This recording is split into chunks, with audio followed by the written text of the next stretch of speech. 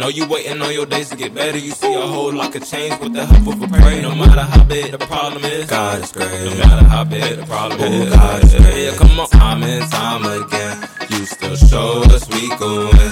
Filled us up when we were thin and shined your light where it was then. Said you'll never let us down. With your words we will find. As we learn through these trials, you remind us why we smile. Know you waiting on your days to get better. You see a whole lot of change with the help of a prayer. No matter how big the problem is, God is great. No matter how big the problem is, God is great. Hey, how are you? Welcome to Pure Reflections, the podcast, where we talk about motherhood, womanhood, and discipleship. I'm your host, Danielle Thompson, resident in counseling and mentor. Thank you for taking the time to listen. Be sure to hit subscribe. And now sit back, relax, and listen as I share what I've learned on my journey. Hello, ladies. How are you? I am ecstatic to be recording today. This week was a little busy as far as my schedule, but here I am. I apologize, but I just want to encourage you guys to love on yourself. It's Valentine's Day week. You know, a lot of people are posting on social media their relationships, the presents that they got, and it's very easy to fall into the trap of comparison and, you know, thinking about what you don't have or what you would want or your relationship status. So I just want to send a reminder that that's not what you need to be doing right now. Love on yourself. You are a vital part to a lot of people's lives around you, whether you recognize it, believe it, or not. And most importantly, your babies are there watching you. They love you. They support you, regardless if they are able to put that into words or not. So I just encourage all of you, if you are feeling a little down or a little sad about Valentine's Day, get up. Get dressed, do your makeup. It doesn't matter if you're not going anywhere, and do something nice for yourself. Cook you a nice meal, order your favorite food, order you some chocolates, go to the store, get a nice cake. Whatever it is that you want to do, do it because you deserve it and you shouldn't feel left out today. All right? Great. So, I also want to just thank you guys for listening to me week after week. You know, podcasting is not the easiest thing for me. Finding content to produce every week started off being a really big challenge, but with prayer, it's been getting a little easier. So I'm grateful for that. Like, God will literally just downpour content for me to talk about, or somebody will call me and I'll have a conversation with them, and I'm like, you know what, I could do an episode on that. Or even in me learning to really build up my social media page with a focus, you know, because I have a personal page that I just post when I feel like posting and sharing. But now that I have a business page, being intentional about what my posts say has been a challenge within itself too. So God has been working on me with all of that, and it's been a fun experience thus far, and I know that I will continue to enjoy it and grow. So any feedback would be greatly appreciated. Any feedback at all. What do you like? What do you not like? Is there things that you would want me to share more of or less of? Is there any particular topic that you want to hear me talk about? Is there advice that you need on something? I'm going to be starting weekly lives on my social media called Ask D, where I just answer your questions. So let me know what you want to hear and what you're interested in, and I am down for it. So you guys already know the routine. What is going well? How has that question been helping you? Have you actually been implementing it into your daily lives or your weekly lives? Or have you been using it as a reference point when you feel down or anything like that? Let me know. But for me this week, what's going well is I took my boys out for Valentine's Day. We went to breakfast and we really enjoyed ourselves. It was great just watching them get older and grow is always a blessing for me, and just seeing how they interact with each other and reflecting on what times were like when they were younger in comparison to now makes me laugh and it makes me smile. So that went really well. I also went on a dinner date with one of my good friends Normally, my sister and my best friend and I, we would take each other out every Valentine's Day. But, since I left New York, my sister left New York, it's been very challenging to do that for the last 2 years. So this year, one of my friends that I met here in Virginia, I told her about it and said, hey, let's go to dinner. And we spent the day getting dressed. She did my hair. We did our makeup. We got fancy and we went out to dinner and we enjoyed ourselves. We laughed. We joked.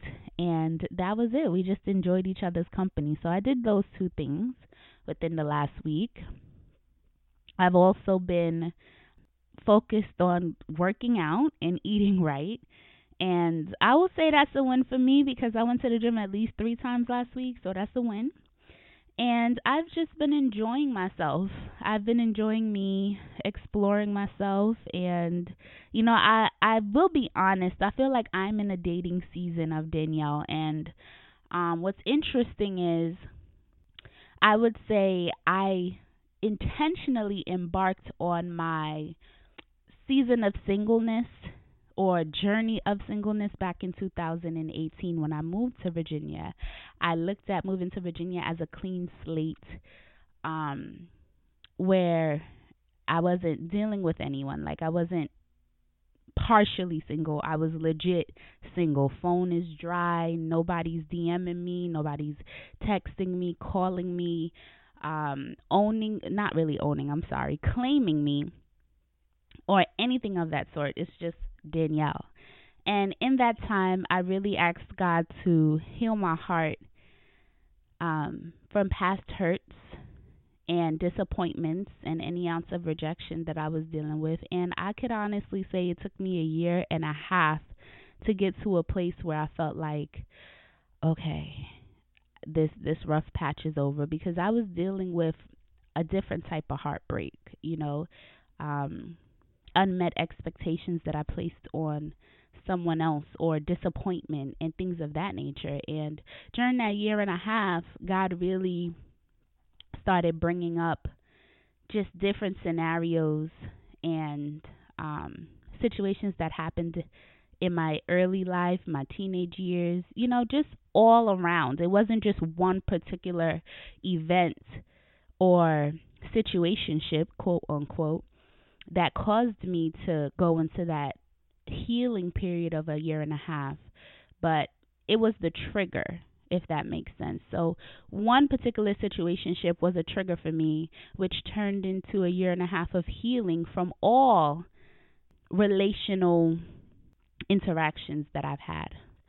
And then after the 1.5 years, God started dealing with me individually, me as a woman, me as a mother, working through some bad habits that I have, whether it was not maximizing my time or not giving my best to the things that I do. And he just started to doing a holistic cleanup, if that makes sense, in every area of my life. So it's been a great time. So here I am. I'm in year 3 of living in Virginia. I'm in year 3 of intentionally being on my singleness journey.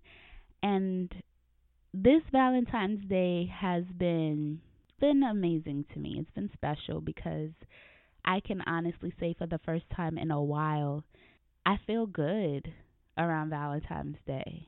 I'm not mad. I'm not hurt. I'm not thinking about failed attempts at a relationship, quote unquote. I'm not thinking about lack in any area of my life. I'm just grateful for what I have. I'm grateful to be able to do for myself the way that I am now, that I wasn't able to do before. I'm grateful for having wonderful women in my corner who I can talk to and just enjoy and celebrate. Like I sent some gifts out, just to brighten up their days, just whatever it is. It's just been good. I feel God's love for me in my heart, and I feel confident that this is going to be my last year being single. And I say that with boldness. So I encourage you guys to just explore where you are and really reflect and give gratitude and thanks to God for your health, for your life, for your children's health, for the loved ones around you, for your resources, whether that be financially or not, and what you're able to do today, because there's a whole lot to give thanks for, especially with this whole coronavirus pandemic. So that is it for me with my wins for the week, or my reflections of what is going well in my life.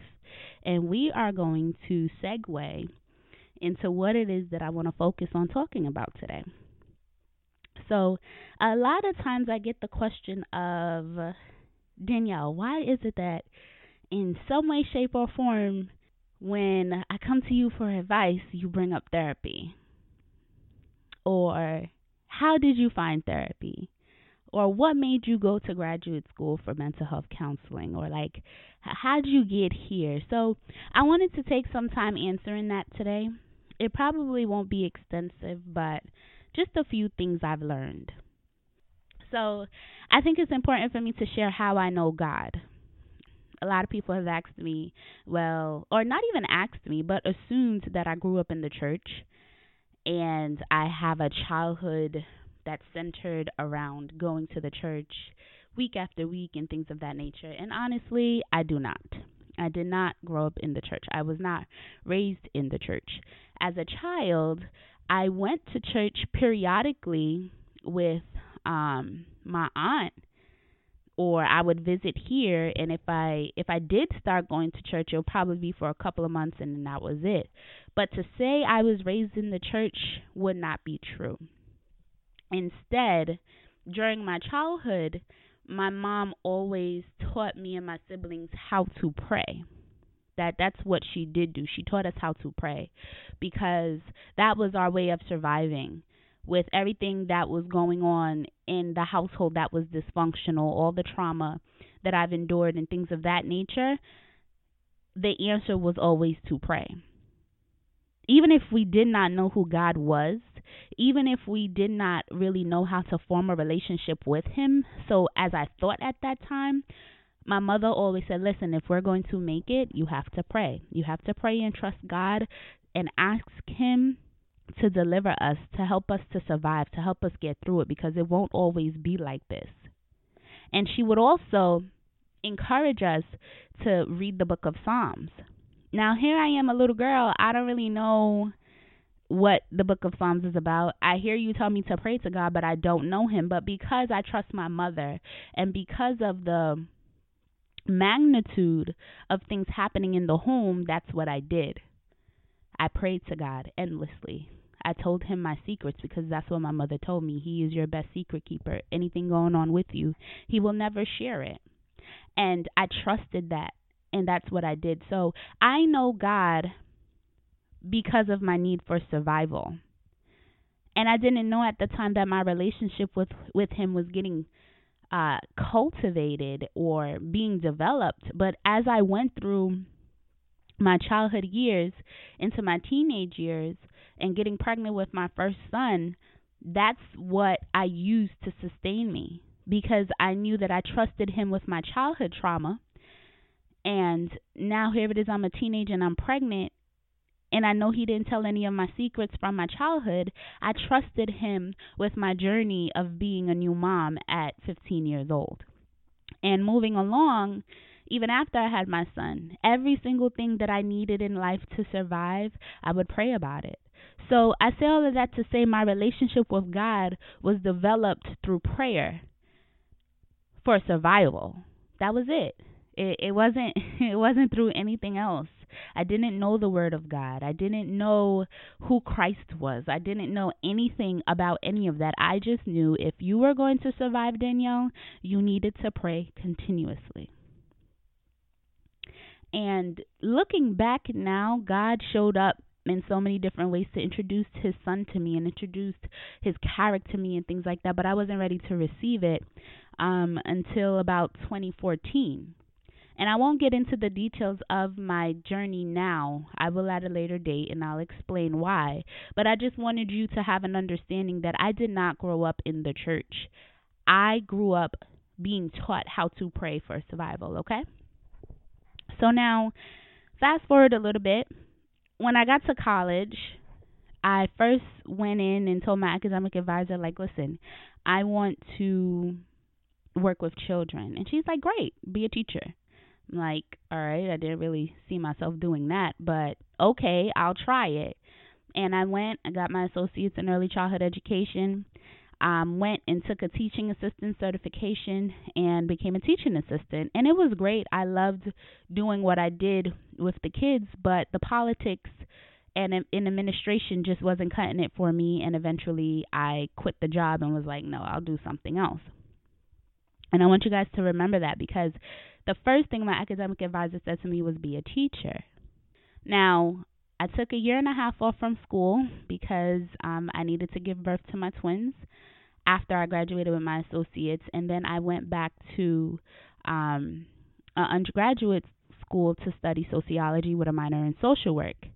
And again, still didn't really know what I wanted to do. I just knew I needed a degree if I was going to improve the quality of life for myself and my children. So I finished that degree, took another year and a half off because life was really hectic for me around that time. And I went to seminary for a semester. Seminary was okay, but I don't know, it just didn't feel right to me. I didn't feel at peace, like that's where I belonged in. I didn't feel like I was in the will of God. So at the end of my first semester in seminary, I was in prayer, and the Holy Spirit was like, you want to keep wasting money? And I'm like, no, God, what is it that you want me to be doing? Got online, started researching, and found a program at Nyack College that allowed me to grow spiritually as a Christian, because it's a Christian college, but also have a degree that I can get a career out of. So I found the mental health counseling program with a biblical approach to it, which integrated biblical principles and what I needed to prepare for licensure as a clinical mental health counselor. And I did that. So while in school, or even going to the interview to get into the program, I questioned God, like, why am I here? Like, why do you have me going to school for mental health? I'm not interested in mental health. I've been running from psychology since undergraduate school, hence the reason why I took sociology, but I really don't understand why you have me going to school for mental health. And I did the tour of the school and everything, and it just started to click.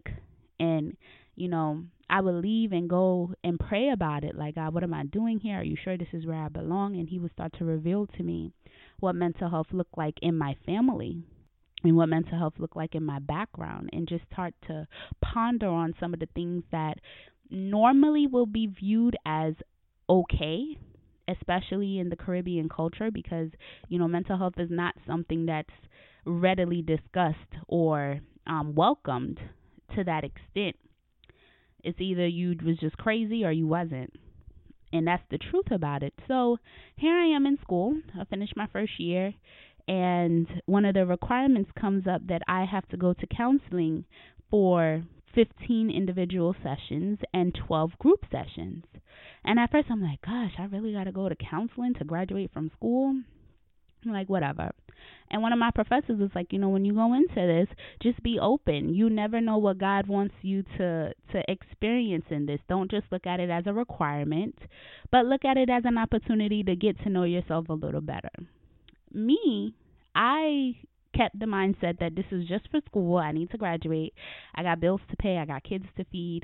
I'm not really concerned about the experience. So I started asking around if anybody knew somebody that they could recommend me to. And this lady said to me, yeah, I know someone. I'll send you her contact information. So I'm like, all right, God, I don't know if this is the person that you want to be my counselor, but I pray and ask you that you would lead me to somebody that you handpick to counsel me, that you trust with your daughter Danielle. Like, lead me to that person. If this is the woman that I'm being referred to, let me know. If not, I will find someone else, but help me find somebody quick, because I want to graduate. I went, met this lady. She was amazing. Like, her spirit was so welcoming and genuine, and I felt the presence of God in the room with me. And in our first session, she said, hey, what are your expectations? What are you looking for?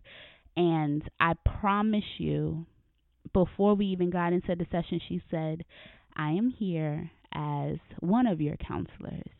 She says, I welcome the Holy Spirit in here to guide our sessions. So it will be me, you, and the Holy Spirit. And I was sold right there. Sold, because I trust God with me. I trust the Holy Spirit to foster change in my life. So for her to say, listen, it ain't just me and you, it's me, you, and the Holy Spirit, I was sold. I'm like, yes. Fast forward to about 15 minutes into the session, I was boo-hooing. Just cried the entire time and confused of why I'm crying. And all she did was ask me one question, and I fell apart. Left that session like, oh my gosh, this is about to be real.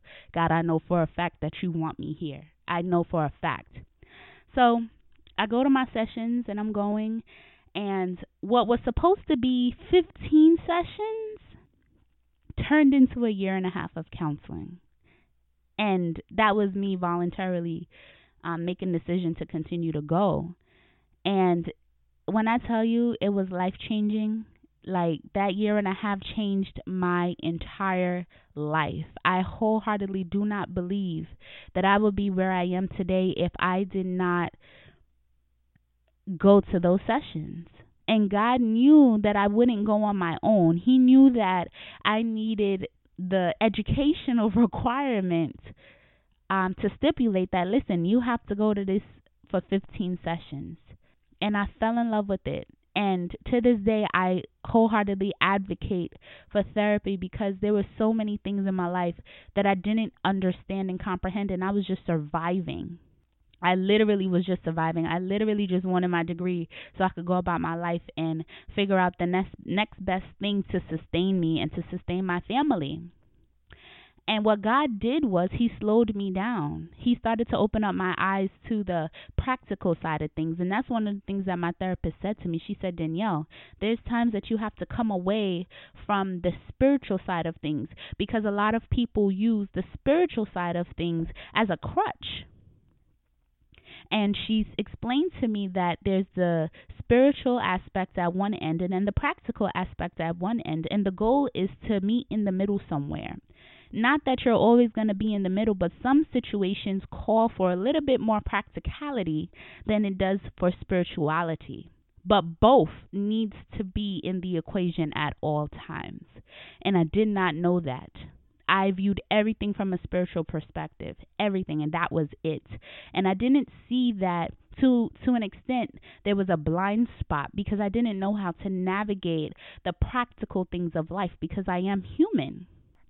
It was amazing. I can go on and on about this year and a half of therapy, but I just want you guys to understand that with all the life stressors that I had in my life at the time, it was so divine for that requirement to be in place for me to graduate from that program because that year and a half really, really changed my life.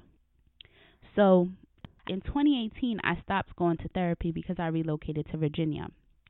And I continued to learn how to be mindful, how to balance the spiritual and the practical.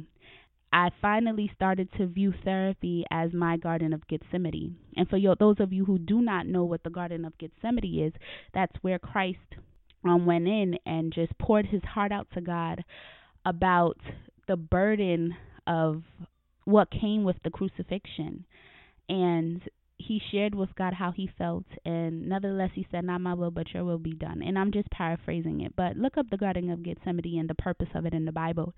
And to me, therapy sessions is my Garden of Gethsemane.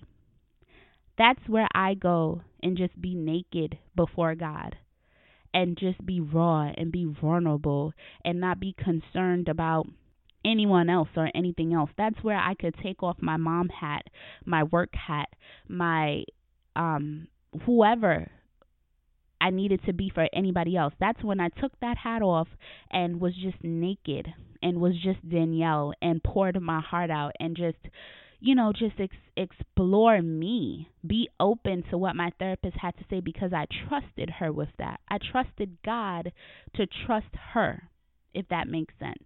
If it wasn't something that I wanted to do, I wasn't doing it. But each and every session, I walked out of there with a new perspective, with new challenges, with new thoughts, with whatever I needed to keep pressing to the next milestone in my life. So, how does therapy relate to church? Therapy relates to church because you have the church, and to me, at least, the church is like the hospital for the spirit and the soul. You know, it's the hospital for the intangible parts of us as humans.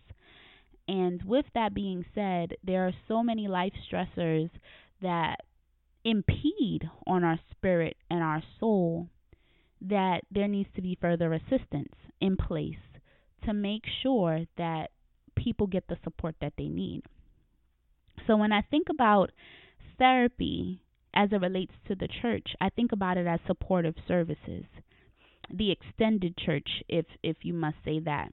I think there's different levels of healing, and in the church you can have healing laying on of the hands to heal a person or to deliver a person or things of that nature. But I think there's also healing that comes from conversation. And I feel that therapy is an opportunity for that healing to take place. The Word of God tells us that He gives us a sound mind and He gives us power.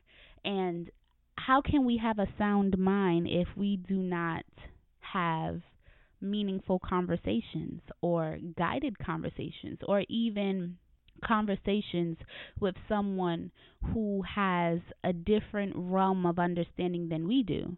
Doesn't have to be spiritually speaking, but therapists or counselors or anyone in the mental health field has a different level of skills to foster conversation that can be life changing.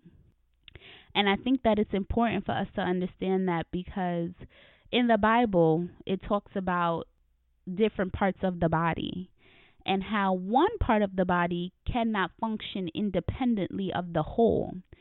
And I think therapy is just the same, just as much as any other profession. If you are sick physically, you're going to go to the doctor. So if you are sick mentally, why not go to a therapist or a psychiatrist or a psychoanalyst or any other skilled professional for the mind? And there's different tiers to that. Mental health has many different levels to it. It can go from really acute and mild to psychosis or more severe symptoms and diagnoses. But I think it's a continuum that we all fall into one way or another, whether it's just anxiety or dealing with a stressful situation that's situational, or if it's just, a person who may need some serious medication to help them establish a baseline and function. So with that being said, the same way that in the mental health field here in Virginia, they have wraparound services or supportive services, so to speak, is the same way that I think the church needs that wraparound service or needs that supportive service, and one of those services are therapy. I also think another one of those services is training for parents or anything of that sort that's going to help solidify the values outlined in the Bible. So I wanted to give you guys some tips for finding a therapist. Number one, acknowledge that you need help and that you deserve that help. That you deserve somebody who is going to genuinely walk alongside you and support you on your journey to finding the peace that you need in your life. A therapist is not a cure. It's not a person who is going to fix all of your problems. It's a person who has a specific set of skills that's going to walk alongside you and support you along your own personal journey. You are the driver in therapy, not the therapist. And what I like to say to the clients that I have is, imagine you come into a room and you see a blank white canvas. And then you have yourself with the paintbrush, and then you have the therapist that takes a seat next to you. And the therapist says, I want you to draw whatever you want to draw. Tell me your story. And you start to draw your story. And then somewhere along the line on that canvas, there's a piece or a part of the picture on the canvas that just doesn't look clear. The therapist then would say, hey, how about we look at this, what you drew over here, to get a better understanding, because I don't see a clear picture here. And then that gives you, the client, an opportunity to clarify that, or to explore that, to ask questions to help you better draw that picture. Or even think about you painting a canvas that is all pink, and then in the bottom left corner of that canvas it's all black. The therapist will then say, hey, what's going on in this corner? Can we explore that? Can we talk about that? They're not giving you the answers to why that corner is black. Instead, what they're doing is drawing your attention to it and giving you an opportunity to articulate the emotion behind it, or the feelings behind it, or what was going on around that time that caused you to automatically draw that corner black. That's what a therapist does. Here's another example. And it's funny because I was talking about coping skills with my son, and he came up with this. He said, hey, mommy, so what you want me to learn is kind of like cleaning a carpet. And I'm like, what do you mean cleaning a carpet? And he said, so let's say I spill cranberry juice on the carpet, right? I'm like, yeah. He's like, you want me to learn how to clean it the right way. Do I need to, blotch it out with a rag? Do I need to add a chemical cleaning agent to better clean it? What do I need to do? Is it something that can just be wiped out and left? Is it something that needs to be air dried? And I said, you know what, Naz, you're right.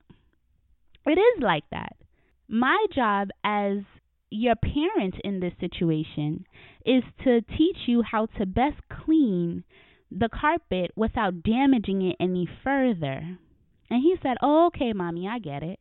And I just walked away so amazed, because it was the same thing with therapy. We present a problem as the client, and we try to fix the problem or to better deal with the problem. And here it is, you have a therapist that say, hey, let's try to do as much damage control as possible. Let's find the best solution together to help you cope with this, to help you deal with this, to help you still be able to live a life that you want to live, a meaningful life, a healthy life that works for you, tailored to your needs. And I hope that these two examples are beneficial to you, because I tried to paint the picture as best I can.